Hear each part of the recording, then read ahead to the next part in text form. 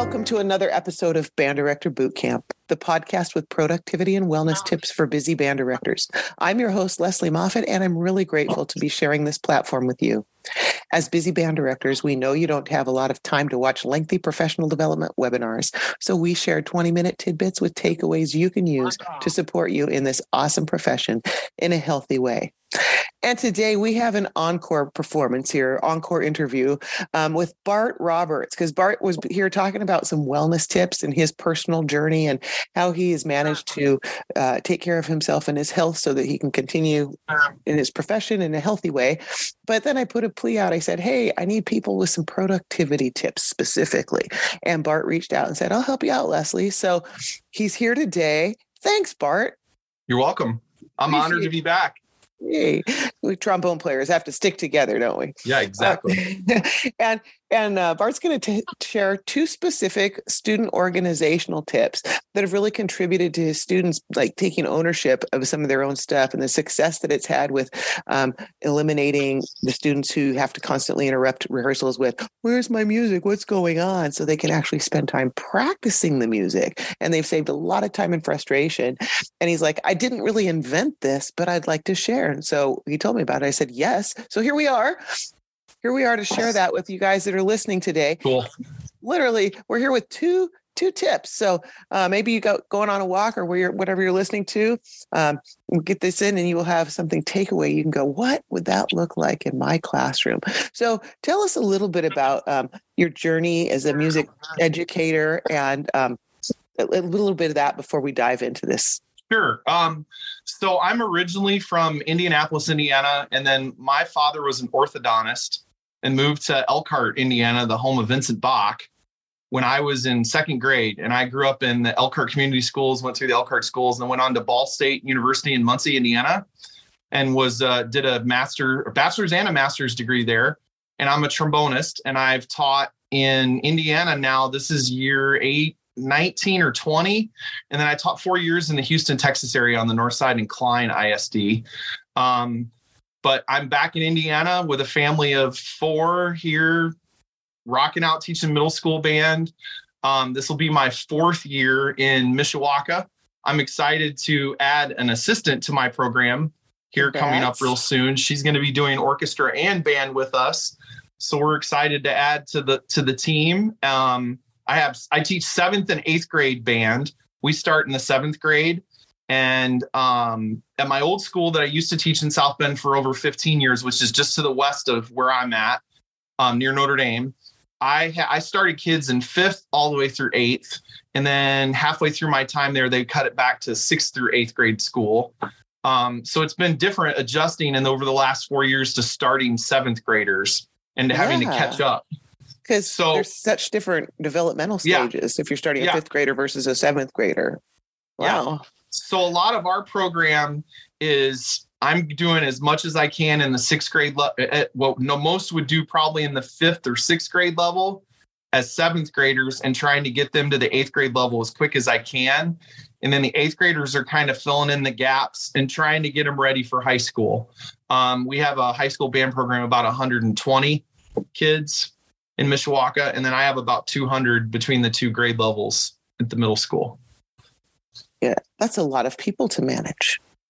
And I think we can all relate to that. And as we said earlier, there's a lot of paper that goes around being a band director. All you picture your desks right now. What do they look like in December through, all the time. I remember so much of that when I was teaching high school, especially. But I learned when I moved to middle school this year that organization for 6th graders is not an inherent skill that they have. I would hand the students music and I would hand them a folder and I'd be like, here you go. I don't think most of them made the connection that the music was supposed to go into the folder. But I didn't make that discovery till well into the school year when everybody's stuff was in their backpacks or not in their backpacks and wrinkled up or wadded up. And, what do you mean we needed it again the next day kind of thing. And so maybe you'd experience some things like this, perhaps. Actually, I know you probably did. So I want you to talk to us about, you're going to tell us a couple of things that you do now that help, but tell us a situation that kind of led you to creating some systems. So about 7 or 8 years ago, maybe longer, I felt like I was overwhelmed by the amount of sheet music that I was having to manage. I was doing, at one point, had 3 grade levels to manage, and I had different levels of different pieces of music, plus all the fundamental things we do, scale sheets, rhythm sheets, theory sheets. I felt like things were out of control. I'd have 50 piles with everything binder clipped laying on a table. I would start the day with a 7th grade pile, 8th grade pile, 6th grade pile, and they'd be pretty organized. And by the end of the day, it was like everything was everywhere. Mine were all crisscrossed piles. That was exactly. my organization system. Never. It was just a mess.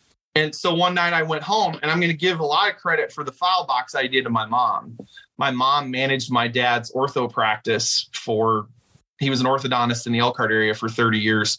And she said, have you ever thought about keeping those in a file folder box? I was like, no. So we went out and bought a black tub that could hold file folders and just the sticky tabs to label everything. So I started labeling every piece of everything we had. And I'd have, like, this past year, I think I had 20 folders or 25 folders going at a time. And and everything would go in there. And in my classroom, I use a timer on the screen so kids know when they come in, how much time they have to set up. And I tell them that's preparation time. And I started doing that probably 15 years ago. And like during that time, you can come get music out of the tub, which that's where the tub thing started to develop. Or during class, you could go get something out of the tub rather than, Mr. Roberts, can you get me this piece of music? Because I found myself stopping class multiple times. And at the time I was teaching 40-minute periods and getting interrupted 10, 15, 20 times for various things. And a lot of the time it was sheet music, or I don't have that scale sheet, or I don't have, because a kid was out or a kid was in. And I taught a really transient school. So kids were in and out all the time. And I think we all deal with that a lot. They're in and out for many different things. And I started this file box thing. Well, then when I made my move to the school I'm at now, one of my colleagues, they had used the colleague that I teach with, the high school director, they had used 3-ring binders. Everybody was required to get a 3-ring binder. They were to keep their music in the 3-ring binder. They even hole punched their method books. They kept their method book in the 3-ring binder. And he said to me, he saw lots of music, it cut down the amount of mess that they had. So I was like, okay, let's do that. So my first 2 years, we did the 3-ring binder. A lot of times you don't have a binder, here you go. I would get a box. We have a free teacher store here in our area that gives out school supplies to teachers if you get it. And we would get a box of folders there, or somebody would give us, I've even bought boxes of binders for kids and pass out binders to kids. This past year, I made the decision to make the jump to, okay, now we're going to put in dividers. Well, I went to a PD session either at Midwest or Conselmer Institute and heard directors talking about, hey, they labeled this and this and this in their binders. And they're talking about every kid had to have a binder. And I'm like, oh, well, these people are onto something maybe. And so I started to slowly, and this is over a 10-year period that I finally decide, okay, I'm going into this head first and we're going to do it. So this past year, we had 4 sections in our binders where we had fundamentals, music theory sheets, rhythm charts, and our sheet music. And I told the kids, that's where everything goes. We ran into problems when I would have solos. We ran into problems when they would not know where to put stuff. So we had to kind of figure that out. This summer, that's something I'm kind of starting to think about. How do I want to reorganize this? How do I want to replan it? And I think this is ever evolving. I went to another PD session with Robert Herrings from Austin, Texas. He was talking about binders and how they had multiple sections. And that spurred me to do some digging. And I started looking online at band binders. I typed in band binders or different things to see what I would find. And I found some sessions at different conferences where they're talking about, okay, these are the things we put in our binders. They even have pencil pouches. And my students, I don't feel like I can expect them to buy a pencil pouch and stuff like that. If I can find a way to get somebody to give them to them, I can do it. I feel like I can ask them to buy a binder or buy a binder from me. And as long as I provide the divider tabs, I feel like I'm okay. So this coming year, I'm going to try to jump to where have 5 to 7 sections, maybe. I'm still not sure. We were even talking about this before we started recording. I'm not really sure exactly where I want to go with it. We're adding a director to our team, and I kind of want to give her some ownership in this decision-making process too. And I've even asked some kids, because we teach lessons in the summer, and I've asked a few kids, hey, what would help you be more organized? And these are the kids that are like, hey, I want to take lessons. I want to do this. I'm trying to give them some input in the situation, because then when it comes down to it, it's their group. I'm just I'm the compass in the ensemble for the ensemble. So, and then the last step that I'm going to initiate this year that we didn't do is I'm going to give every kid a paper to go in the front to label their binder with their name, with the school logo and their instrument on it, to try to keep them more organized. And what we've seen in the last 4 years, I feel like I've had maybe 2 or 3 kids that lose music. And it's the kid that everybody has in their program that no matter what you try, it takes them a little bit longer to get to the point where they get it. Or the kid that has the backpack with 60 books in it and they shove it in there and the binder just disintegrates. If they take care of it, they're usually okay. Like I had a kid come to lessons this summer. The binder was alphabet, because we didn't give him an order. Everything was in each section was alphabetized or numbered. And I never told the kid to do that, but he had done all this, even extra stuff that he had found. He was putting, and he's like, I wasn't sure what section to put this in. Does this go here? So some kids, it clicks right away. Yeah, but that makes it, they can figure out what works for them. And yeah, right. Yeah. And that it's having a system, not necessarily the system you use, but having a system that matters. Before we get to our final question here, I want to invite all of our listeners to take a minute and think about how you can put some of these practices we've been talking about on our episodes into practice in your own life. Welcome, Band Director Bootcamp listeners. If you're feeling a bit burnt out and are ready for support and accountability partners in your wellness and productivity, we have an amazing opportunity for you. Join our 90-day virtual bootcamp, a community initiative designed for busy band directors like you who love their job but seek a more sustainable approach. We'll meet weekly, discuss your wellness goals, and develop strategies to help you achieve them. We'll tackle productivity hacks and fine-tune systems for the upcoming school year. With 35 years of experience, I've got some tricks and tips up my sleeve that I can't wait to share. So, as we move into a new season of our lives, if you want to feel empowered and supported by like-minded individuals, this is your chance. Reach out to me at banddirectorbootcamp.com or click on the link in our show notes to schedule a 15-minute call. Let's ensure this is the right fit for you, get you signed up, and embark on this wellness journey together. Because together, we rise. All right, we are back with Bart Roberts for one final question. And Bart, I want to ask you, you talked about the file box and the 3-ring binders, and then you said, and I hope everybody heard this, that this process wasn't overnight and you're constantly refining it. So how about the teacher that goes, oh my God, I understand having the crisscross papers or the pile for each class, and it's a hot mess by the end of the day and nobody can find anything and blah, blah, blah. How do they can't fix it all by tomorrow. Could you give us kind of an idea of your suggestion for where to start? What steps would you do first and second? The first thing I would maybe do is get that box and file folders and make $25 and buy that box and organize it. Or if you can find, we have in our band room, it's like, I think it's out of a doctor's office. It's a magazine tray where you can drop magazines in it. Find some system where that music is in some kind of, where it's not just loose. I actually used file cabinets. I had one file cabinet per class, and it was just labeled on the front which class was which. If they were absent, they opened it and boom, it was there. Some kind of way to restrain it so that it just doesn't get chaotic. Yeah.